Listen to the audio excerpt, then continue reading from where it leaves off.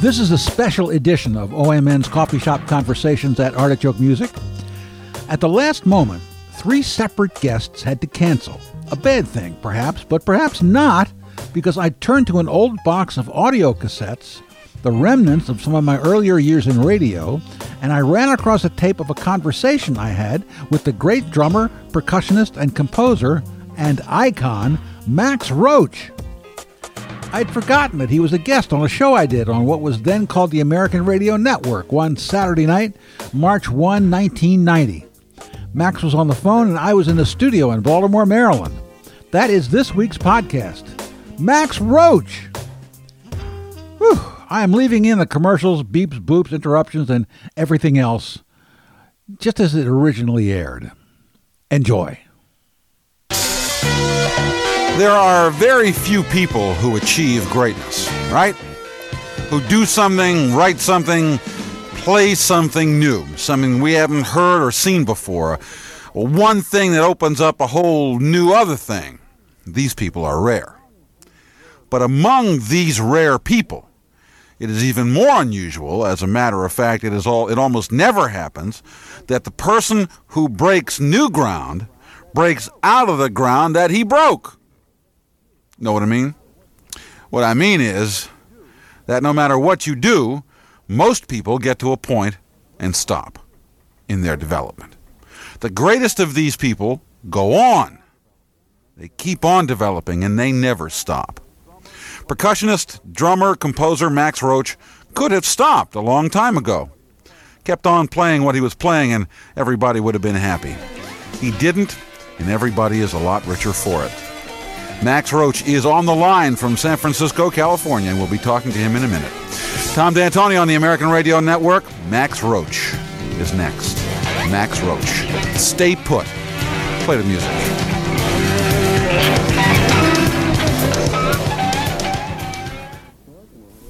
Max Roach was a participant in the birth of bebop. He played with Charlie Parker, Dizzy Gillespie, Clifford Brown, you name it. And stop me if you've heard this before, or if you already know this, but maybe you don't. Since then, he's done more to make percussion an out-front art form than anybody else. Anybody. He's composed music for combos, solos, chorus, orchestra, percussion ensembles, theater, movies, TV. He's got a band, a double quartet, which includes his daughter. He's something else, this guy, Max Roach. Max Roach is on the line with us from San Francisco. Good evening. Hey, good evening, Tom. How are you? I'm fine, thanks. Well, could you catch us up on a little news? Could you tell us what you're working on and why you're in San Francisco? It's something to do with composers and poets. That's about it. This is our first, we're having a seminar with these wonderful folks, Sonia Sanchez, and, Victor, and John Santos, and, Jenny Lynn, so it's Jenny Lim rather. So it's a group of John Jang, and so it's a group of people who are working on coming out with something that they can present in October, I believe. What is your role in that? The same as composers and poets. The whole it's a collaboration where we all are going to come up with something that's hopeful. That's something that hopefully is meaningful as far as the environment is concerned, as far as homeless people are concerned, as far as any social issues. Hello? Excuse me, Mr. Roach? Certainly. We're on the radio. Woody is on the line. You want to take that call? We'll just take him off the air right now. We'll let him deal with that. While we're dealing with that, why don't we play a little bit of what we were going to talk about next? Max Roach has a new recording out, and it's a collaboration with Dizzy Gillespie. That's right, Dizzy Gillespie. It's called Max and Dizzy, Paris 1989, and why don't we let it speak for itself?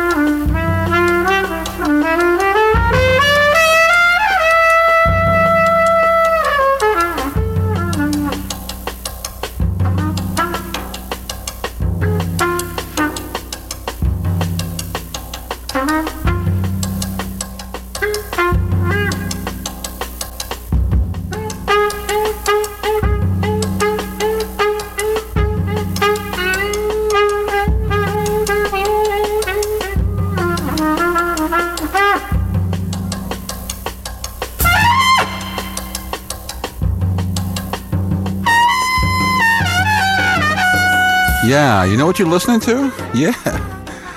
Can you believe it? That's Dizzy Gillespie. And, of course, Max Roach.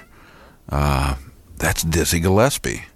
Now, I know that if you just turned on the radio and you heard that, you would have never, ever thought that that was Dizzy Gillespie. Yeah. You would have never thought that. Because, well, when we think of Dizzy Gillespie, we think of bebop and swinging and all that, and we don't think of kind of free-form duets like that. But if there's anybody that could get Dizzy to play in that way, it's Max Roach. And we were talking with Max Roach. He had to take a call. That's it. Steve, when you get Max back, if Max is still on the phone, why don't you give him the 800 number so he can call us back? All right? And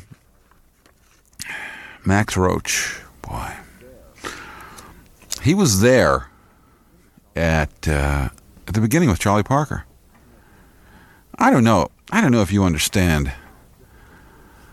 how difficult it is to continue to once you've accomplished something great, to keep developing and not to stay in the same place.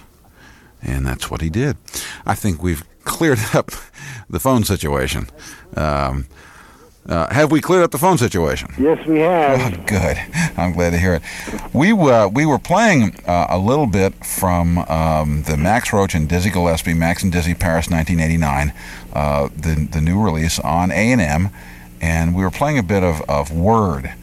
And if somebody had come in the middle of that and wasn't, completely 100% familiar with well, they just wouldn't have thought that would have been Dizzy Gillespie. Of course, for you, I'm sure it's a different thing. But that collaboration is wonderful, Max. How did that come about? Well, Dizzy, I was in Paris. Dizzy flew in for the day. It was a concert, actually. And it was an improvised concert. Dizzy and I hadn't played together in quite some time. He flew in the morning before the concert and got some rest, of course, because he had been traveling, I guess, Dizzy travels constantly. Uh-huh. And he got some rest. The next day we got up, we talked about what we might do, and of course we didn't, because the concert was an improvised performance. Went to the stage, did a sound check, and you're hearing some of what happened. How long had it been since you two played together? Oh, I guess about 20 years, at least. What did you find as the improvisation unfolded? Well, you know, when you work with someone like Dizzy Gillespie, you don't. You just. It's more like just saying hello to an old friend and talking about things that you might have in common, your family, and what has been happening over the years since you've seen each other, and it's just like that. It wasn't anything that that I think either of us were what I might say was anxious about or apprehensive about. You know, I know something about Dizzy's musical personality because as you said earlier, we have worked together before with Charlie Parker and Bud Powell and many others. I think the last time was with Charles Mingus and Charlie Parker and Bud Powell at Massey Hall, Canada. Yeah. It might not have been the last time, but it's been some time. That was some time ago. But in any case, a person who is accomplished as Dizzy is, and who you don't worry about clashes, and especially with percussion and trumpet, you know, musically, it's just something that just works. I've done these duets before, some with Cecil Taylor, of course, and Anthony Braxton, and Abdullah Ibrahim, and they all worked out. They were all worked out. They were pretty much the same, you know. They were designed from an improvisational point of view as far as the structure was concerned. The two of you sound so comfortable together. It was a good night, you know. It was good, and we had a lot of fun, and it was full of great anticipation for me. And you know, and after I heard some of it, of course, I like it. Sometimes, you know, in a situation like that, you might fall on your face, but you recover, or someone helps you to recover, and vice versa, I would presume. But overall, I thought Dizzy was just magnificent, you know, to take the trumpet. As Louis Armstrong would say, you know, it's more than a notion, you know, keeping that piece of iron on your chops, so, you know, that mouthpiece on your lips like that. And Dizzy was magnificent. I guess he played at least an hour and a half straight. Wow. We're talking with Max Roach, the master percussionist. We have to take a commercial break right here. You're invited to call 1-800-825-5321 if you'd like to talk. And that's 1-800-825-5321. We'll talk some more with Max Roach when we come back after this message. Jolly good sounds those, what merry old England and all that. I was butler to his lordship, 50 rooms in the manor, loads of silverware. Any butler with his salt is an expert in the care of silver. It's one of his main duties, don't you know? Then his lordship discovered Quicksilver, the famous silver cleaning system.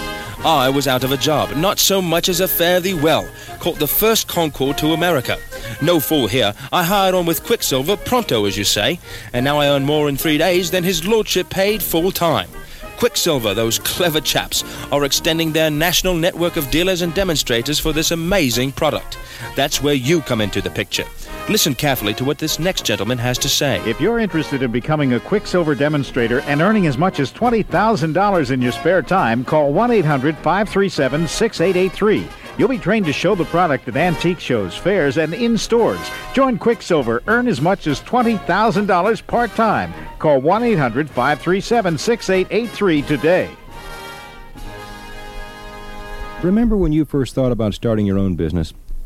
One of your worries was having to give up the health insurance coverage that your large employer provided. Coverage that was more expensive and not as good was just one of the sacrifices you had to make to have your own company. Maybe you couldn't even use the same doctors that your family was comfortable with, or you lost the dental options just when your children needed braces. If you were a bigger business, you might be able to get that kind of coverage back at rates you could afford. But you aren't, yet. Now, there's a way to have all those advantages and more. Membership in the American Healthcare Advisory Association connects you as part of a group with owners of thousands of independent businesses across the country. As you know, there's power in numbers, and with those kinds of numbers, you can have your own business and great health insurance coverage through Transport Life, too. If you employ fewer than 15 people, you may qualify. Call 800-972-1000 for more information. 800-972-1000. Ask for American Health Care. 800-972-1000. Hey, with Al Popular of the Popular Restaurant. Now, you haven't tried advertising on the radio yet because people just can't see my delicious food on the radio. Do you have any specials today? Sure, let me tell you about them. Oh, no, just show me your TV commercial. Oh, I can't afford those. Oh, well, then let me see your newspaper ad. Heck, nobody reads the papers much anymore. Well, gosh, how do you sell your specials? I just describe them. Oh. Like my succulent, juicy baby back ribs. I grill them slow over a mesquite flame. And then I slather them all over with my mouth-watering honey mustard sauce. It's to die. Oh, sounds great. Right. I just used the right words, and your imagination did the rest. No pictures, just words? Sounds kind of like radio, don't you think? Oh, no, this kind of thing is completely the same. Right. Radio can work for you, too. Call this station or the Radio Advertising Bureau and say, I saw it on the radio. I saw it on the radio.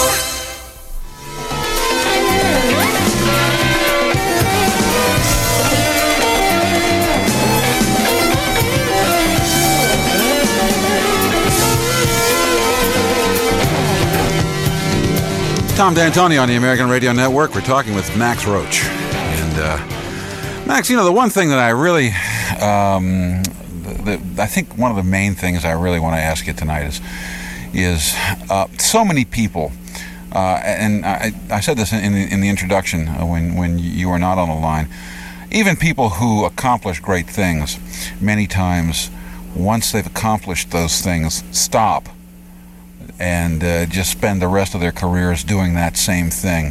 And you're one of the rare people in the world who just has never done that. You could have, people would have been satisfied. Music listeners would have been satisfied if you had sat there and played bebop the rest of your life, but you didn't. Now, is that just something that's inside of you, or is that a conscious thing that you dealt with over the years?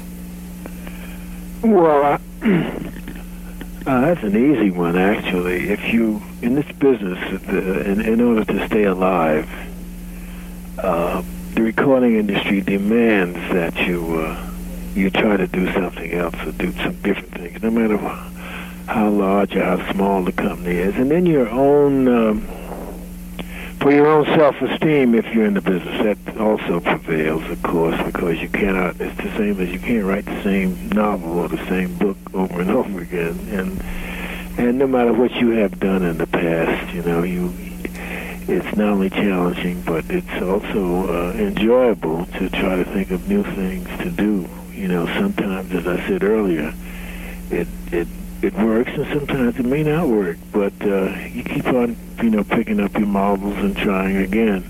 And so you're constantly out there searching and looking for new ways to do things, no matter what you do. Because when you go to the record companies, and the first thing they say to you is, "Well, what have you got new?" And so you're constantly, you know, trying to get into new things. There are some folks who can perhaps use the same format, and still they have to do new songs or whatever, no matter how popular they are. You know, it's still the same thing. I think with musicians who deal with instrumental music, you may have a shot because you can always change the combination of instruments that you might be involved in. You can do things with small groups, large groups, with the voices, et cetera, et cetera. And so, as for myself, I'm constantly, you know, trying to find different ways of doing things and different ways of presenting things. And I think that's more the order of the day. The order of the day for most of the artists that I know who are enjoying themselves and who are so excuse me, who are quote unquote making it out here. Mm-hmm. I know that you've maybe never done an interview without somebody asking you about Charlie Parker. And one thing I wanted to ask you, and I know that everyone asks you about Charlie Parker, but what I'd like to know is, why did Charlie Parker want to play with you? What was it, you know, in your music that made Charlie Parker want to play with you? Well, I think Charlie Parker was passing by the Union on 52nd Street in New York City and saw this kid standing out there with a pair of drumsticks in his hands, and he just said, "Come on," and I jumped on board immediately.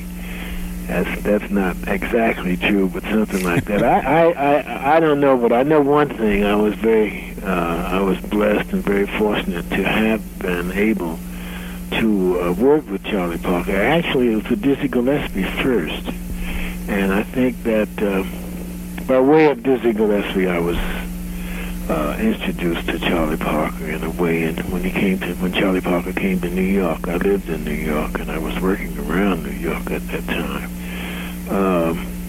But Charlie Parker was one of those rare individuals who, in spite of the conditions that he grew up in, and in spite of the conditions that he had to confront working in speakeasies and the whole lot, he accomplished something that I don't know if any of the contemporary musicians have made that kind of contribution, other than, say, people like a Dizzy Gillespie and Bud Powell and folks like that. But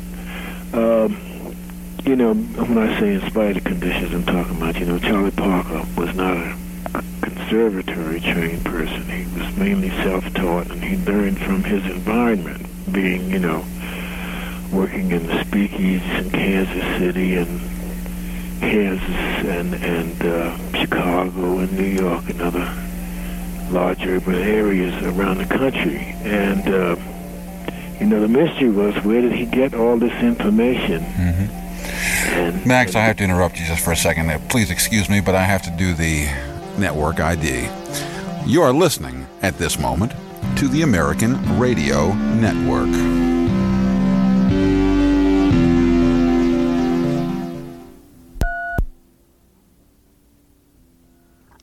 I'm sorry, Max. They make me do that. Please. I can't help it. They don't give me the check unless I do that. What do you think? I mean, every person is a part of his or her era. But if Charlie Parker had come up today, do you think that he would have been as self-destructive? Well, you can look at that two ways, and I've argued that no one is really self-destructive. We are also victimized by the environment that we live in. We come tumbling out of our mother's wombs, and we're not looking to do this or that and the other. But if you grow up in certain environments, you have to be fortunate. You have to be lucky sometimes just to survive it. I noticed that when we go into some of the inner city areas of this country today, I'm amazed at some of the things that develop out of these areas. I look at the Dr. J's and the Charlie Parkers, and I just wonder how it happened, because they didn't have any advantages. Another person like that, of course, was Louis Armstrong. Mm-hmm. He gave the world so much, but it was something that he developed himself. And I dare say that if he had grown up in an environment where he was privy to formal training and things like that, we wouldn't have had the great music that came from him, and also inspired the people like the Charlie Parkers and all the folks we know of today who are out here. Why not? Well, I doubt it. You see, because this music is so radically different from anything else that we've known, instrumentally speaking, and it's like that because it was untouched by the formal conservatory training. Other than that, Louis Armstrong would have been playing like a classical trumpet player. Charlie Parker would have been playing like a classical saxophonist. And because of the fact that they were not exposed to this is what they brought this new music to the world. Mm-hmm. Well, Max, but I'd like to just play a little bit of Coco while you're here. Just let everybody listen to you. Recorded in 1945. Charlie Parker, Miles Davis, Dizzy Gillespie, Curly Russell, Max Roach. Coco.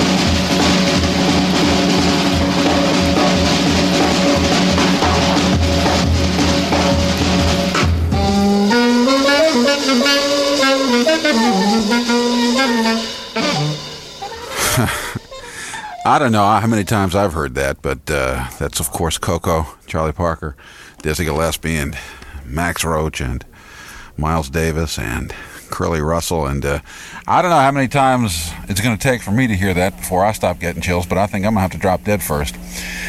What image in 1990, Max, do you get when you hear that tune? Well, I think of that moment, and think of the magic of improvisation that is exemplified by things we hear, of Charlie Parker. Actually, some people equated it with, say, drip dry painting,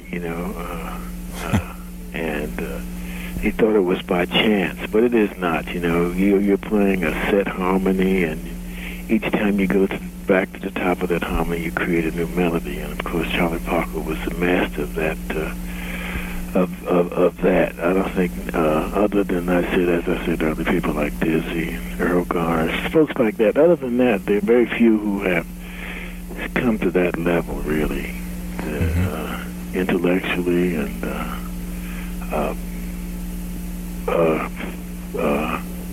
what can I say, soulfully, I guess you might use that word, or emotionally, or whatever. And it heralded a new era for instrumental virtuosity. That whole period did. That, of course, you hear much of it today in the younger musicians like Duane Marsalis and so forth. It just inspired a whole new world of how to deal with the instruments.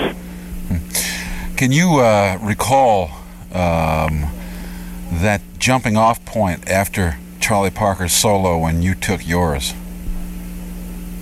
Yeah, he played two choruses and I played a half a chorus. The chorus was 64 bars and that was it. You take a half a chorus max and let's go. We only recorded that once or twice, as I remember. In those days, we'd go into a studio and you, as they call it, you got you did your best as fast as possible, and that was it, and you left the studio, and oftentimes or not, we did a complete album in, say, 3 hours. Jeez. We have to take a commercial break here. When we come back, I'd like to shift gears a little bit and talk to you about M-Boom and the percussion ensembles and what you've done to take percussion and make it its own art form. Tom D'Antoni on the American Radio Network talking with Max Roach. We'll be right back. Ah, the beaches. Ah, the nightlife. Ah, the low price.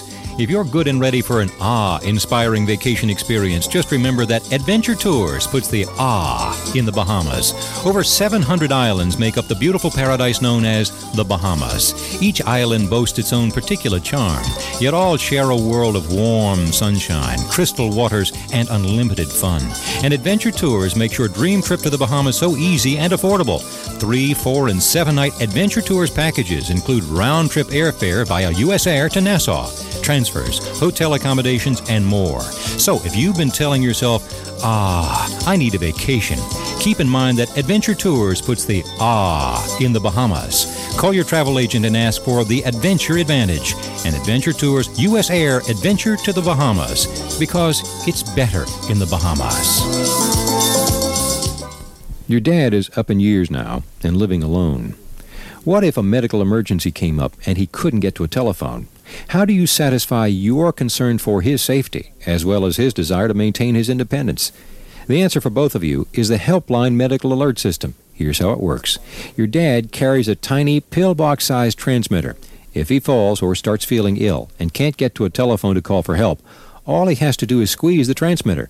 Within seconds, a monitoring center is notified, emergency help is dispatched, and you are notified. Helpline is affordable because you order the system direct from the distributor, and there are no high-pressure, high-commission salesmen. And because Helpline is user-friendly, you can easily set it up yourself, saving expensive installation costs. Your dad is protected, and you know he's all right, for under $250 plus a small monthly charge for monitoring service. Call 800-628-2233 for more information and to place your order. Helpline, 800-628-2233.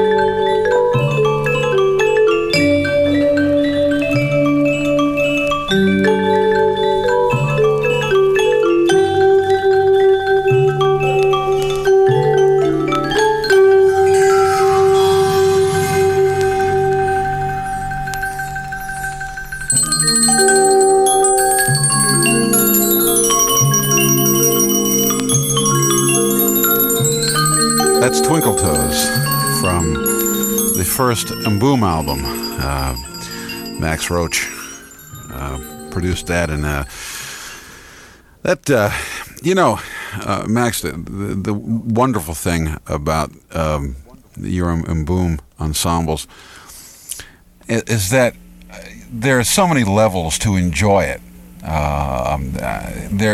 of course, there's first the emotional level of listening to the music and having it do whatever that magic thing is that music does to you. And of course, then the other levels of that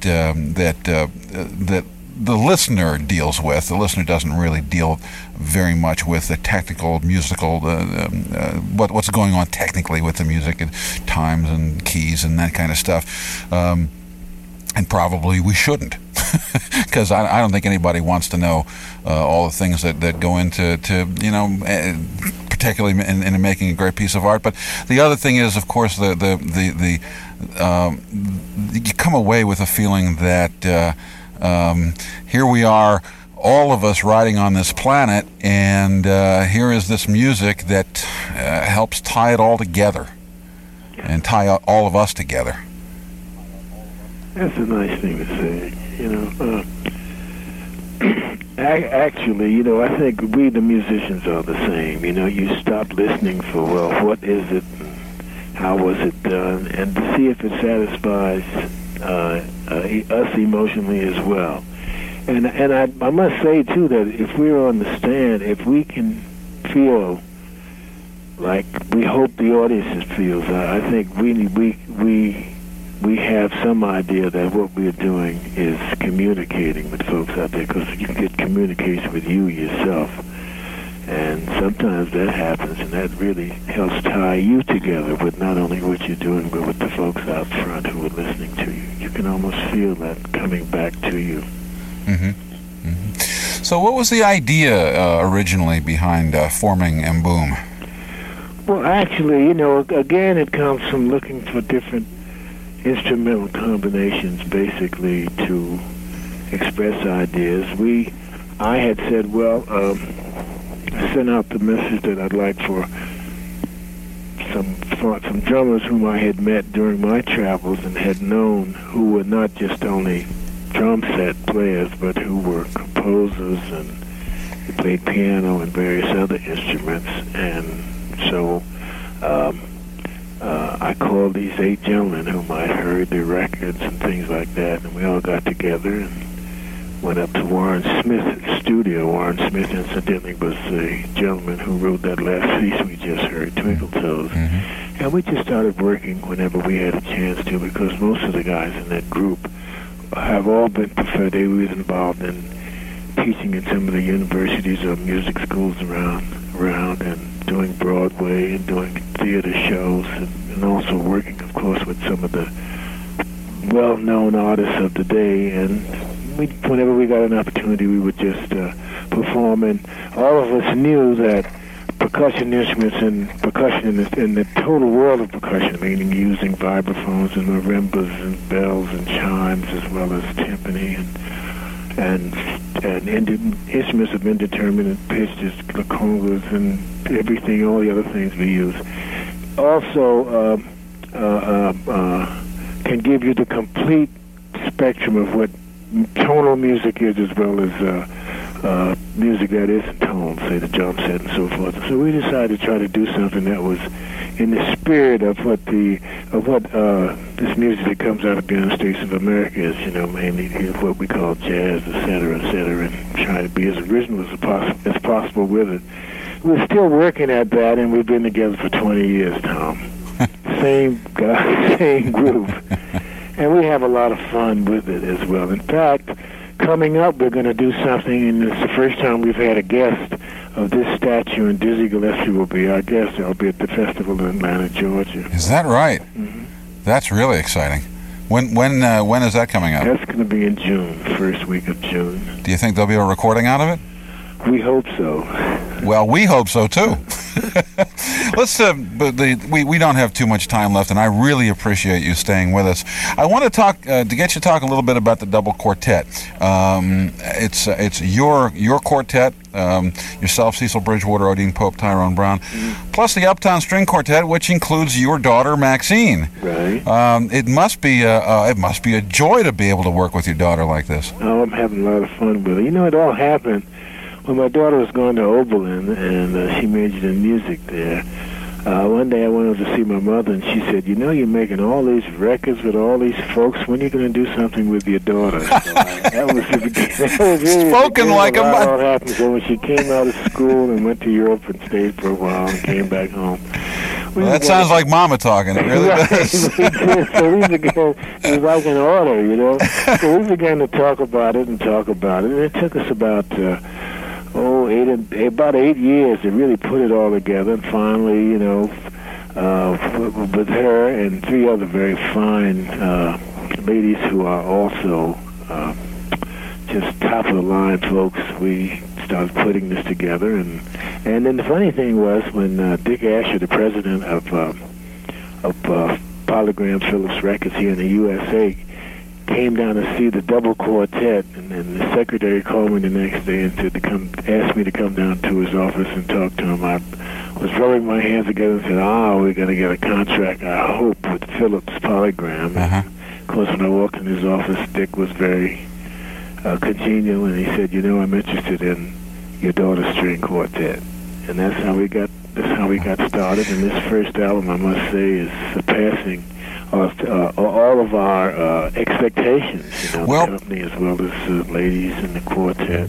So I hope it continues. What we have here, and I'd like the audience to hear a little bit of it. What I have here is the first double quartet record from 1985, and we're going to play a little bit of a tune called "A Little Booker," which you wrote and composed, and we'll go to the break with it. Steve, roll that, please.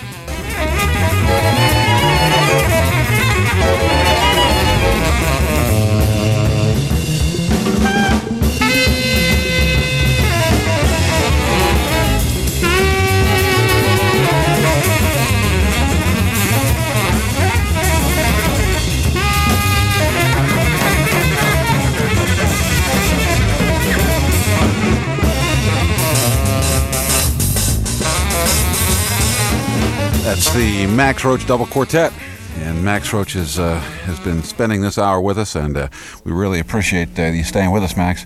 Thank you. Can you tell us what other projects you have coming up that we can look forward to? Well, aside from this Festival 2000 that I'm out here in San Francisco working in, that is 3 other composers and 3 poets, and that's John Jank, John Santos, and composers and myself, and the poets Sonia Sanchez, and Jenny Lim, and Victor Cruz. I've just finished the music to a new play that's off Broadway in New York City called Strangers.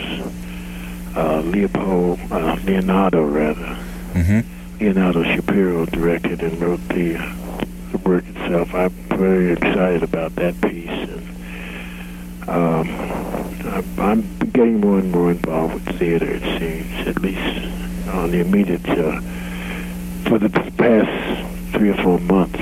And I'm also working on a piece of the Miri Baraka. But, and then I'm back on the road beginning in 2 weeks, and we'll be going up until we go to Europe, and I'm looking forward to a very special concert that involves Dizzy's United Nations Band and Miles Davis and a chorus and orchestra work that I've done, and in Italy, be the first time we've played together, actually ever, with our own bands, our own groups, so forth. And I'm looking forward to also recording again, with some of the other things that I'm trying to do out here. But I'll tell you this much, I'm having a lot of fun, and no matter how it turns out, you just keep on going. If this one doesn't make it, you just go to another one, another level, or another idea.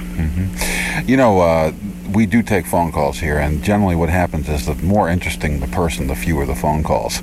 But there's Pete in Brockton, Massachusetts, who is dying to talk to you, and we only have a minute left, but Pete? Where did Pete go? Well, Pete went away. How was Pete? You had your chance, too bad. Listen, thank you very much, Max Roach, for spending this time with us. It's been very rewarding, and I'm sure that we have listened to every word that you've had to say and have profited by it. Well, thank you for having me on as well, and all the best to you. All righty, thank you very much. So long. That's Max Roach. That's Max Roach. You heard it. Yeah. You hear that? I hope you did. I hope you heard the whole hour, except for the part where the hotel operator broke in. That was confusing, but then we got back into it. This is Tom D'Antoni on the American Radio Network. I didn't give the phone number the entire hour, and that's okay with me, because, to tell you the truth, I wanted to talk to him. Regular listeners here, you know what the number is. Didn't I give it at the top? No, I didn't even mention it at all. All right, but next hour, should your station continue with the American Radio Network, I want you to call. Next hour, the editor of a new book called Men Confront Pornography will be on with us, Mike Kimmel. And this is going to be a real controversial kind of hour, because I've looked at this book, and I have some trouble with it. And maybe Michael can set me straight, and maybe not. Men Confront Pornography. Very interesting. We're going to talk about that and a lot more. Tom D'Antoni right here for you on a Saturday night. This is the American Radio Network.